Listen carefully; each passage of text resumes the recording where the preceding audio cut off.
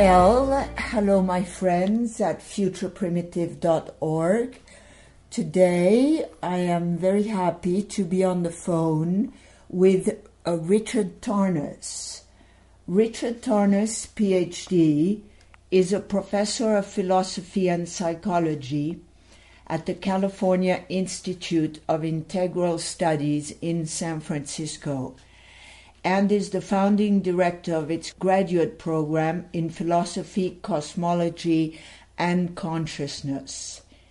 He is also adjunct faculty at the Pacifica Graduate Institute in Santa Barbara, where he teaches in the clinical and depth psychology programs. Formerly director of programs and education at Esalen Institute, he is the author of The Passion of the Western Mind, a history of the Western worldview that has become both a bestseller and a widely used text in universities. Recently, he is the author of Cosmos and Psyche, Intimations of a New World, and this book is published by Viking Press. So welcome, Rick. And I'd like to ask you to begin with if you would talk a little bit about your first book, The Passion of the Western Mind. Well, thank you for having me, Joanna. The Passion of the Western Mind was the book that I wrote in my 30s, actually the entire decade of 1980 to 1990 was when I was writing it, and I was in Big Sur, California in those years, starting it at Esalen Institute, where I, at that point, was the director of programs when I started the book. And in fact, the book started out as what was just going to be the first few chapters of Cosmos and Psyche, the book that I finished and published later. Yes. But as authors and artists know, a book often has a mind of its own. Yes. And so I found that as I was writing these first few chapters of the book, I thought it was going to be a relatively brief overview of certain aspects of the history of the Western worldview. Yes. Moving from the ancient Greeks to the postmodern period, I wanted to give my readers a sense for how certain crucial concepts had evolved from over that 2.5 millennia, so that they would be in a good position, as would I, to be able to understand and appreciate the evidence that was going to be the main part of the book, which turned out to be what I presented at Cosmos and Psyche. So in those, I particularly in these early chapters wanted to give readers a sense for how the idea of archetypes, for example, had changed from the early Greek experience of the gods and goddesses, which Plato essentially transformed into his vision of the transcendent archetypal forms or ideas. And I wanted to give my readers a sense for how Plato's view of the archetypes was different than Jung's view 2,000 years later, which were more psychological in character. And I also needed my readers to understand how our understanding of the cosmos during those same centuries underwent an enormous transformation, with the Copernican revolution, of course, being the most crucial threshold. And as I started narrating this history, this evolution, going from Plato to Aristotle and into the medieval period, bringing in Christianity and so forth, eventually it's as if a kind of epic narrative voice took over without any intention, actually, on my part, and until this full book, The Passion of the Western Mind, was completed, and I realized, Jesus, this really should be published as a book on its own. That's the unexpected history of that book. Okay. Well, I wanted to tell you that you probably know I grew up in Paris and I went to school in France. And so I was very, very influenced and imprinted by the Descartesian worldview. And so you have a parable in your book, Cosmos and Psyche, which is called The Two Suitors. And I'd love you to talk about how we evolved and how you show that we've evolved between a Descartesian worldview and a compassionate, sentient universe. Yes. Well, of course, Descartes, besides being such a major French philosopher that he would shape all the schools in France, as you experienced, yes. So he was also just really pivotal for the birth of the modern mind. Uh-huh. And it's somewhat easy in our time and in our circles to look upon Descartes as a villain or this essentially a negative figure, but in fact he was an extraordinarily liberating thinker as well, and he helped open up a new kind of intellectual independence that both you and I are in some sense dependent on now, or that we are enjoying the fruits of, by his questioning so many fundamental assumptions that had been inherited from the medieval and the ancient theologians and philosophers. He helped us attain a new kind of autonomy, a new kind of capacity to question the worldview that we are taught by our parents or by our school. And so in that sense, Descartes played a very helpful role. Yes, but yes. The other side of it, of course, is that essential to the Cartesian understanding was a radical split between the human self and human mind as the subject and the world as an object. And he looked upon the entire natural world and even his own body as being best understood as a machine, as something that was entirely unconscious and spiritless, and that could be fully understood through a mathematical, logical approach that could in turn be exploited by human reason to serve human purposes. Yes.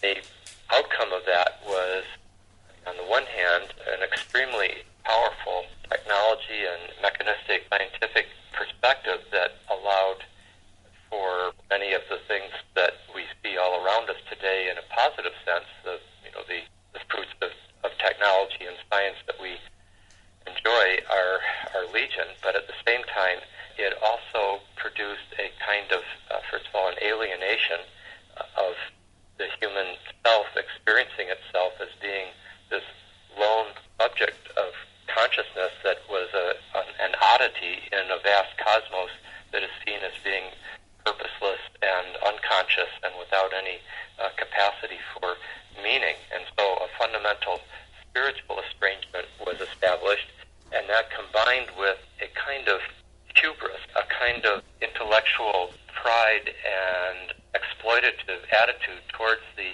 world, towards nature, towards all other forms of nature, animals and plants and water and earth, in such a way that we are now, as everyone knows, reaping the unfortunate consequences of that kind of exploitative objectification. Exactly.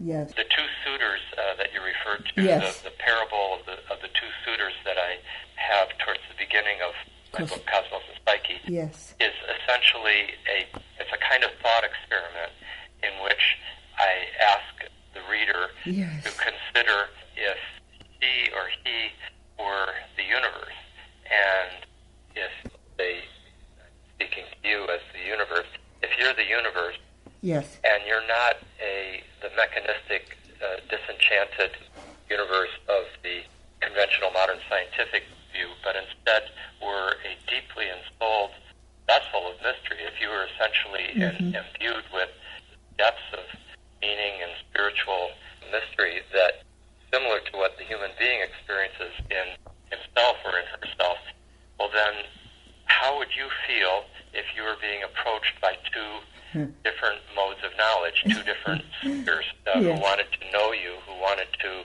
understand your deepest mysteries? Yes. You open up your deepest mysteries to the method, to the suitor that looked upon you as being fundamentally lacking in any intelligence or capacity for meaning or any intrinsic value in yourself, but instead he would be, this suitor or this method of knowing would look upon you as essentially something that was radically inferior to himself, since you didn't have the intelligence and depth that he considered himself to have. And instead, his purpose in knowing you was to better be able to predict and control you for his own self-enhancement. Yeah.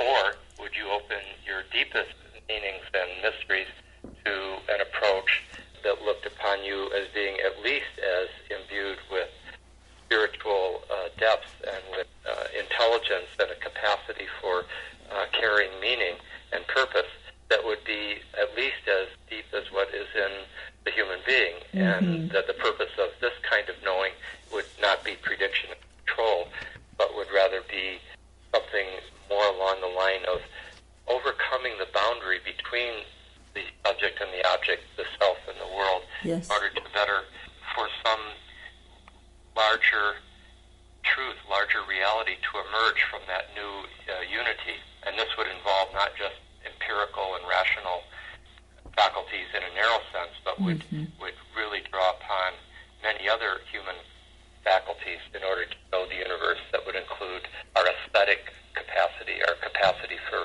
recognizing beauty, our capacity for empathic and relational understanding, and our somatic and kinesthetic and moral and intuitive capacities, and so forth. So I basically just asked the reader, if you were the universe in that situation, which suitor, which epistemology, which way of knowing would you open up most deeply? Yes. And I said, that's basically the situation that we find ourselves in, because the conventional modern scientific view, it does render a certain reality, but it could be doubted whether it's getting real depths of the universe given its limited approach. Yes. Thank you. Rick Tarnas, I want to ask you, you compare, or you speak about astrology as Galileo's telescope. Could you elaborate on that? Yes, and it's interesting, by the way, that we now know, historians of science, that Galileo, who first brought the telescope into modern scientific use in 1609, but he also was a practicing astrologer, and this has been kind of suppressed in recent centuries by the conventional historians of science. But in fact, the biographers and historians of science have now shown in recent publications that he was using astrology right through his life, and we now have copies of the birth charts that he used for his children and for himself, as well as his comments. So anyway, that's an interesting side point. I use the metaphor of the telescope to illuminate the role of astrology today, because what the evidence that I set out in Cosmos and Psyche suggests is that the movements and patterns of the planets are in some kind of fundamental correspondence to the movements and patterns of human experience, both at the individual level, but also at the collective level. And these correlations between the human and between microcosm and macrocosm, as we would say, between the human sphere and the astronomical, these correlations basically open up a new perspective on the universe, a different cosmology that is installed, that has an interior dimension that is patterned by meaning. Not unlike Jung, Carl Gustav Jung's understanding that he started opening up in his later years as a result of his research, particularly with synchronicities, Also, he was using astrology very deeply in those later years, too. Yes. We now know that he was using birth charts and analysis of the horoscopes and the transits for most of his patients in the later years of his life in the 1940s and 50s. So what I was suggesting is that the correlations that we now have available to us open up a window, a lens, into a new dimension of the cosmos that was simply absent in the mainstream modern cosmology. Looked upon the universe as essentially being a kind of flatland, a kind of spiritual void. Yes. It's basically random matter and energy evolving and moving in ways that have no underlying intelligence or purpose. But the astrology, at least this kind of astrology that the evidence seems to be pointing to, which I've referred to as an archetypal astrology, because it puts the focus on these great archetypal principles, what used to be called gods and goddesses, but Plato and Jung in their different ways were describing as these powerful archetypal principles or forces that are at work in human beings and in the cosmos. And what the evidence suggests is that these are not just human constructs, they're not just psychological categories, they seem to be cosmic in some way. And so a perspective on the universe that would open up a vision of this archetypal depth, this archetypal dimension of the cosmos, is something like a telescope in that it radically shifts the horizon of human understanding of the universe. It has that kind of, it's an instrument of awakening to a larger universe, and so in that sense I suggested it's like an archetypal telescope. Yeah.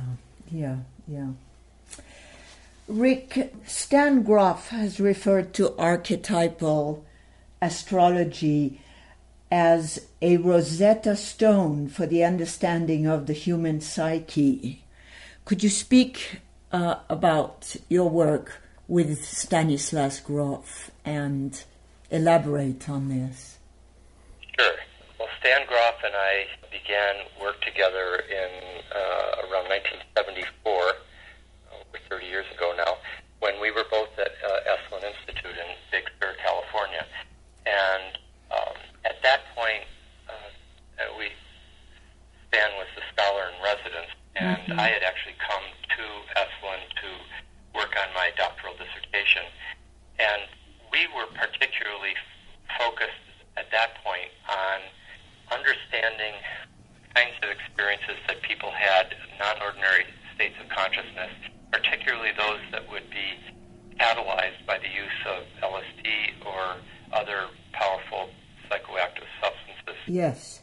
Including, sacred vision plants and sacred medicines of various kinds like ayahuasca or the psilocybin mushrooms. Yes. So forth. And in addition, we were also interested in understanding how some people, even without any use of a substance, but would just have spontaneous spiritual experiences, or what Stan later called spiritual emergencies, powerful transformative states of consciousness. And Esalen was a place where many people seemed to have these kinds of experiences just being there and participating in seminars and workshops that used powerful methods like Gestalt or Neo-Reichian bioenergetic release, later holotropic breath work. But also we are looking at the whole clinical research that over the years that Stan Grof and others have been doing using LSD in a psychotherapeutic context, both in Prague, in Czechoslovakia, when Stan was there for many years, and then here in the United States, particularly in Baltimore, the National Institute of Mental Health sponsored a program there. And we had been dealing with a riddle, a kind of mystery, which is why would two people taking the exact same drug, the exact same substance, same quantity, have radically different experiences? Good question. Experience of heaven and the opposite place, as anyone knows who's done this kind of work, right? This kind of exploration. The range of human experience is immense. It's immensely extended through these kinds of substances, and they can be very, very different in quality. Also, the same person at two different times using the exact same substance can have extremely different experiences. One feeling where one has the feeling of being in a state of euphoric, mystical unity, a kind of spiritual ecstasy, and another time could be in a state of metaphysical terror that lasts for hours. And how could we understand that? And over the years, at the different research institutions, they had used, Stan Groff and others had used all the conventional psychological tests to try to have some understanding as to why one person would have this kind of experience and another would have a different type, or the same person at different times would have different experiences. And none of the standard psychological tests, like the Rorschach or the TAT, the thematic apperception test, the MMPI, none of them had any predictive value for shining a light on this problem. And yet it's a pretty big issue, especially in a therapeutic context where you're wanting the very best possible result for a person in a delicate state of consciousness. Exactly. So it came to our attention, Esalen was a place where many different perspectives, different paradigms were explored, and including esoteric ones and ancient ones, ones from other cultures. And astrology was one of those that were explored and taught and discussed at Esalen.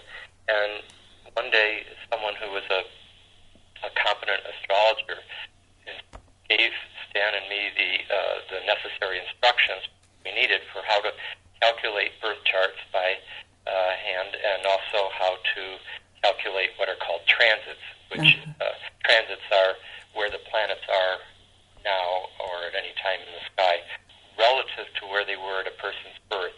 And that basic astrological thesis is that the relationship between where the planets are in the sky and the birth chart, the horoscope, those geometrical alignments correlate with the kinds of experiences that person would be likely to have at that time. So this had been, a standard astrological understanding for centuries. And frankly, for both Stan and myself, astrology was the last esoteric perspective that we took seriously because it seemed so contradictory to the usual understanding of the cosmos. And it's also associated with sun sign horoscope columns in the newspaper and fortune telling of a relatively low grade variety that we just didn't have a very positive image of it. Right. And in some sense we had a very distorted view of what it was about. But having been given the basic mathematical instructions how to do it, and we had some good handbooks or textbooks, we explored, we had good records for when, for example, each of us had our sessions over the years, and we did the correlations, and it was just astonishing how precise and how consistent the correspondence was between the kinds of experiences we had at specific times, specific years and dates over the decades, and what the archetypal complexes, how those were described in the astrological textbooks or handbooks for the transits that we had at that time. So that opened up an analysis of many other people's experiences. I, at one point, pretty much doing everybody who not only was part of the Esalen community, about 100 people, Yeah. Also many others who were coming through, and then we were looking at, I then broadened out to much wider horizon of data, looking at what did Galileo have when he first turned his telescope to the heavens, what transits did Betty Friedan have when she wrote The Feminine Mystique and catalyzed the women's movement in the 60s and so forth. So after some years of doing this research, Stan Groff and I came to within a few months we could see that this was true, but it was I guess 2 or 3 years later that Stan used that phrase that you quoted, namely that archetypal astrology provided such an accurate window into both the character of people's experiences, the archetypal character, but also into the timing of them, that he said it's like a Rosetta Stone. It just gives us this capacity to translate the flux and kind of unpredictable chaos of a wide range of experiences that people have into a relatively coherent and consistent frame of reference that gives us a great. It not only opens up this language of the cosmos, as it were, but it also gives us a kind of tool for self-understanding and for the better strategically timing things and understanding the unfolding of things in time. Kind of like when you go out surfing or go out sailing, to know which way the winds are going to be coming from on a given day and how powerful are they likely to be and from which direction. Getting a weather report, as it were, is very helpful for going out to sea. Well, this is a similar kind of thing for the interior universe. Or a chart is a chart. That's right. Yeah. Rick, this leads me to a question, which is the 50s Uranus-Neptune opposition. Could you speak about that in relationship with the emergence of Hoffman, Huxley, and Wasson's work? Yes. Well, one of the things that I made brief reference to in Cosmos and Psyche, there are several big outer planet cycles that I give close attention to in understanding the cultural history and many events and trends particularly in the Western context. And one of those cycles, towards the later part of the book, I devote quite a few chapters to, is the Uranus-Neptune cycle. And because Neptune in particular seems to be connected to that dimension of human experience that would be more the spiritual dimension, the altered states of consciousness, the everything from dreams and visions to drug states, but also the sacred dimension and the mystical experience, and more problematically, illusory experiences of Maya that are very disorienting. All those seem to be connected to the Neptune archetype. Yes. While the planet called Uranus back in 1781 seems to be empirically correlated with experiences that have more to this quality of sudden, unexpected breakthroughs and radical changes, liberations, but also disruptive experiences, and ones that ultimately can be profoundly emancipatory, creative, innovative, and so forth. And it seemed to be that when those two planets came into major alignments, such as the conjunction or the opposition or the square, that those would be times in history when the whole world would be, as it were, affected by that archetypal combination, so that we see it, for example, over and over again at the births of new religions, Christianity, Islam, Buddhism, recently Pentecostalism, and so forth. The births of new religions, great awakenings, spiritual transformations that seem to disperse through a culture, such as the great spreading of mysticism in the early 14th century, around the time of Meister Eckhart in Europe, and so forth. These consistently coincided with Uranus-Neptune alignments in the sky.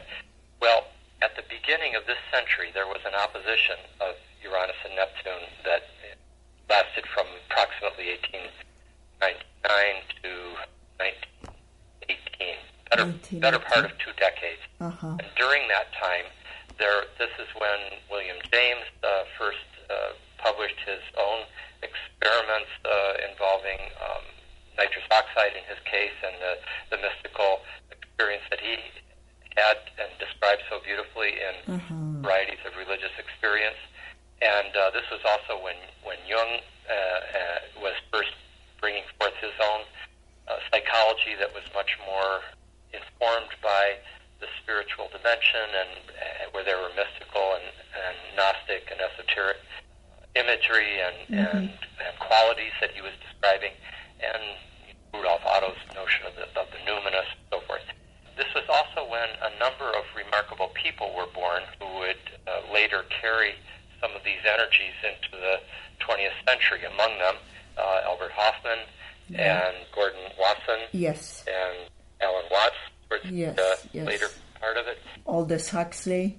Huxley was born right in the at the very last part of the 19th century. And actually, Huxley, this is going to complicate it a little bit, but he was born with the Neptune-Pluto conjunction of the later part of the 19th century, which is not dissimilar to what I'm talking about now, but it's a rarer and more epical archetype, planetary alignment, and I could perhaps touch on that at another time. Yes. But in any case, in those 2 planets, Uranus and Neptune, came into a trine right during the period between the trine is a harmonious 120-degree alignment, and that was basically that generation that was born in the later 30s and early 40s, up through the mid-40s. That generation is really the one that kind of formed the core of the counterculture. The Beatles and Bob Dylan and Jimi Hendrix and many of those who were leading young people in the 60s counterculture were born at that time. But that's also when Albert Hofmann discovered LSD, first synthesizing it in 1938 and then accidentally stumbling on its psychedelic properties in 1943. Yes. And then when the 2 planets came into square in the 1950s, the square is a very dynamic alignment that brings in kind of unexpected activations of whatever archetypal complex is involved. In this case, this awakening to the psychedelic experience just really took off right during that period of the square, and this involved, of course, Huxley and his experiences, and then his writing it up in The Doors of Perception. It was when Gordon Wasson brought back his famous research with the mushroom and Maria Sabina. That's right, with Maria Sabina. It's when Stan Grof first had his first LSD experience in 1956 in Prague and began his great research. It's when Tim Leary had his first psychedelic experience in the later part of the 50s. And there was also, by the way, it's when it first started being used in a therapeutic context, not only in Prague, but also in Hollywood and L.A. And Washington. Yeah. So, by the way, at the same time that was happening, there was a kind of awakening to Asian mysticism and various Eastern spiritual traditions, Hinduism, Buddhism, Zen, Taoism, that particularly was being mediated to the West at this point through Alan Watts, D.T. Suzuki, and others were having an enormous influence. Haridas Chowdhury and Alan Watts had their school here in San Francisco that Ginsberg and Kerouac and Gary Snyder and others were part of, and so also Mike Murphy and Dick Price, who went on to found Esalen Institute, came out of that. It was called the Academy of Asian Studies in the 1950s. So there was just a kind of vast emergence of this experience happening in different areas of the country and different parts of the world, and that really set the stage for the psychedelic revolution of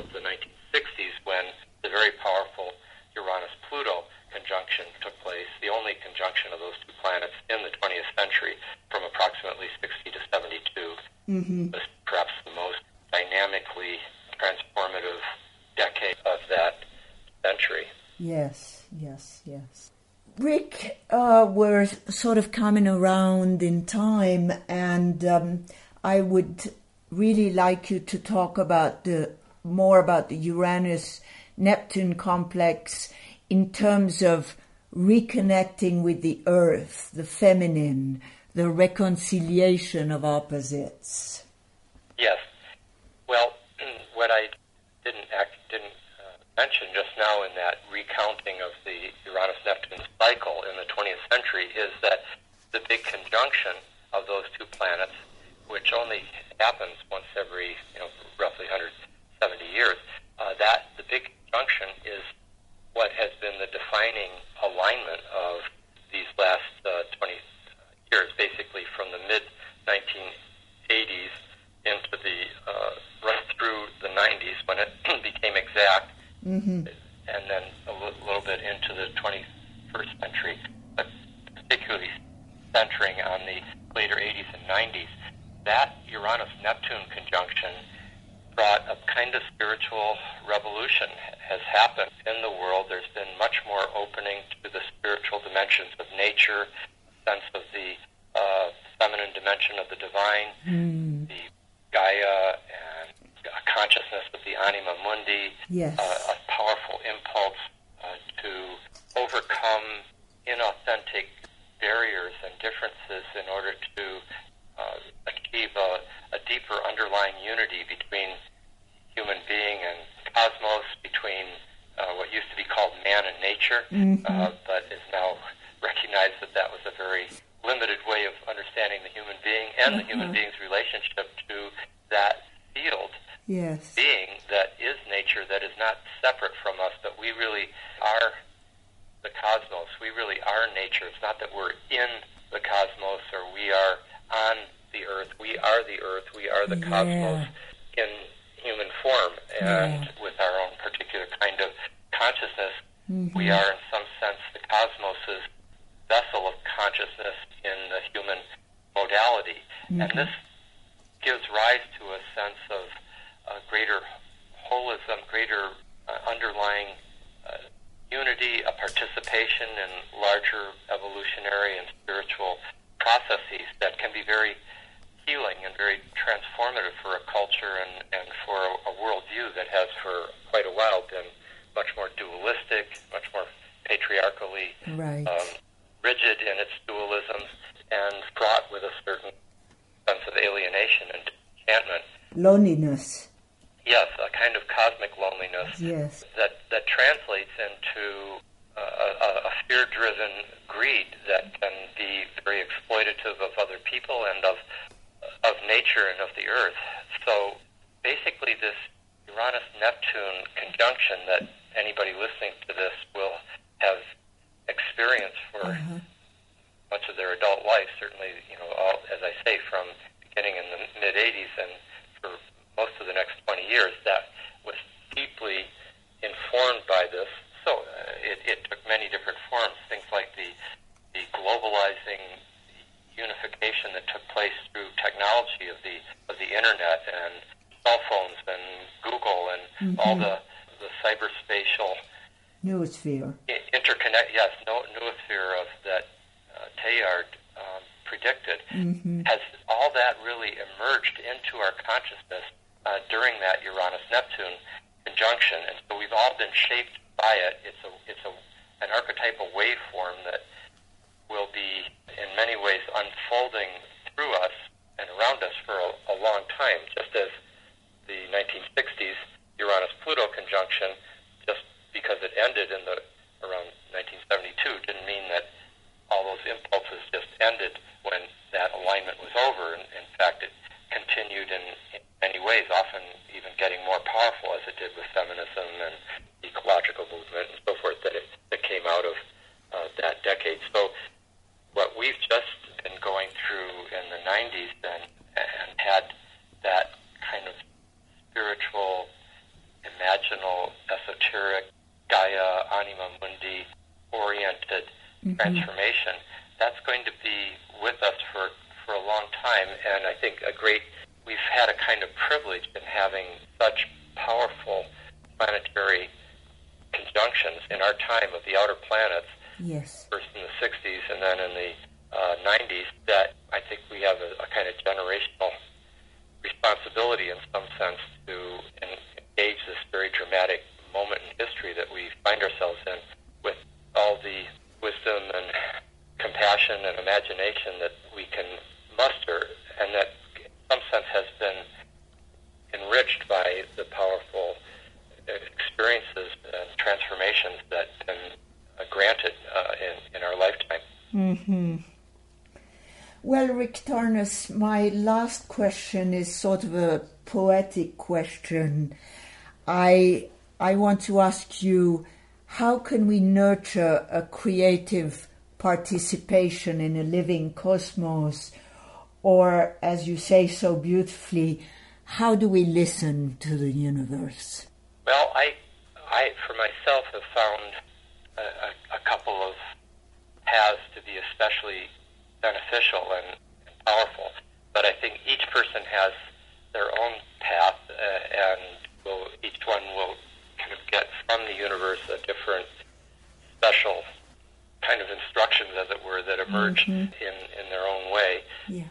So what I would be saying for myself is something that I think has been very big in my own life, and it's been, I know, helpful for quite a few other people, but I wouldn't want to say that it's universally useful for everybody. But I would just say the most powerful methods that I know for participating more consciously in the universe's unfolding, one has been through powerful inner exploration, inner journeys, whatever would be the most appropriate form for that person. Yes. For me, it has been, and over the years, certainly LSD in the earlier years, and yes. In later years, ayahuasca and the great ayahuasca shamanic ritual ceremonies that have been coming up from South America, rooted in Brazil and Peru and so forth. Those seem to me to be especially valuable. And yes. But any form of deep listening to the inner world, whatever form, meditation or prayer or sacred mushrooms or whatever it happened to be, that is certainly one. Somehow by going very deep inside, one goes into beyond just your own personal inner world to the interior of the cosmos itself. They connect. In us is deep in the universe. There's no ultimate separation deep in there. Then the other, again, for me, has been especially valuable, has been the understanding of archetypal astrology as a way to illuminate human history and individual lives and my own life and my own psychological predispositions and my own spiritual journey. All have been really amazingly illuminated by using the means of archetypal astrological analysis. So that's why when I wrote Cosmos and Psyche, yes, attempting to make a work that could be a kind of bridge for others to cross that might find this method valuable for themselves. Okay. So those would be the two, that one's inner and one's outer in some sense. One involves more interior self-exploration, and the other involves careful observation of the cosmos, the planets, and their alignments in relationship to the patterns of human experience. And those two methods just seem to be especially transformative and helpful for opening up to a more participatory relationship to the universe. Thank you so much, Rick, for your generosity and kindness of words. I simply want to ask you if there is something you would like to add in closing. I think I pretty much covered most of what I think would be helpful here. Okay. I guess the only thing to add would be I appreciate very much what role you're playing, Joanna,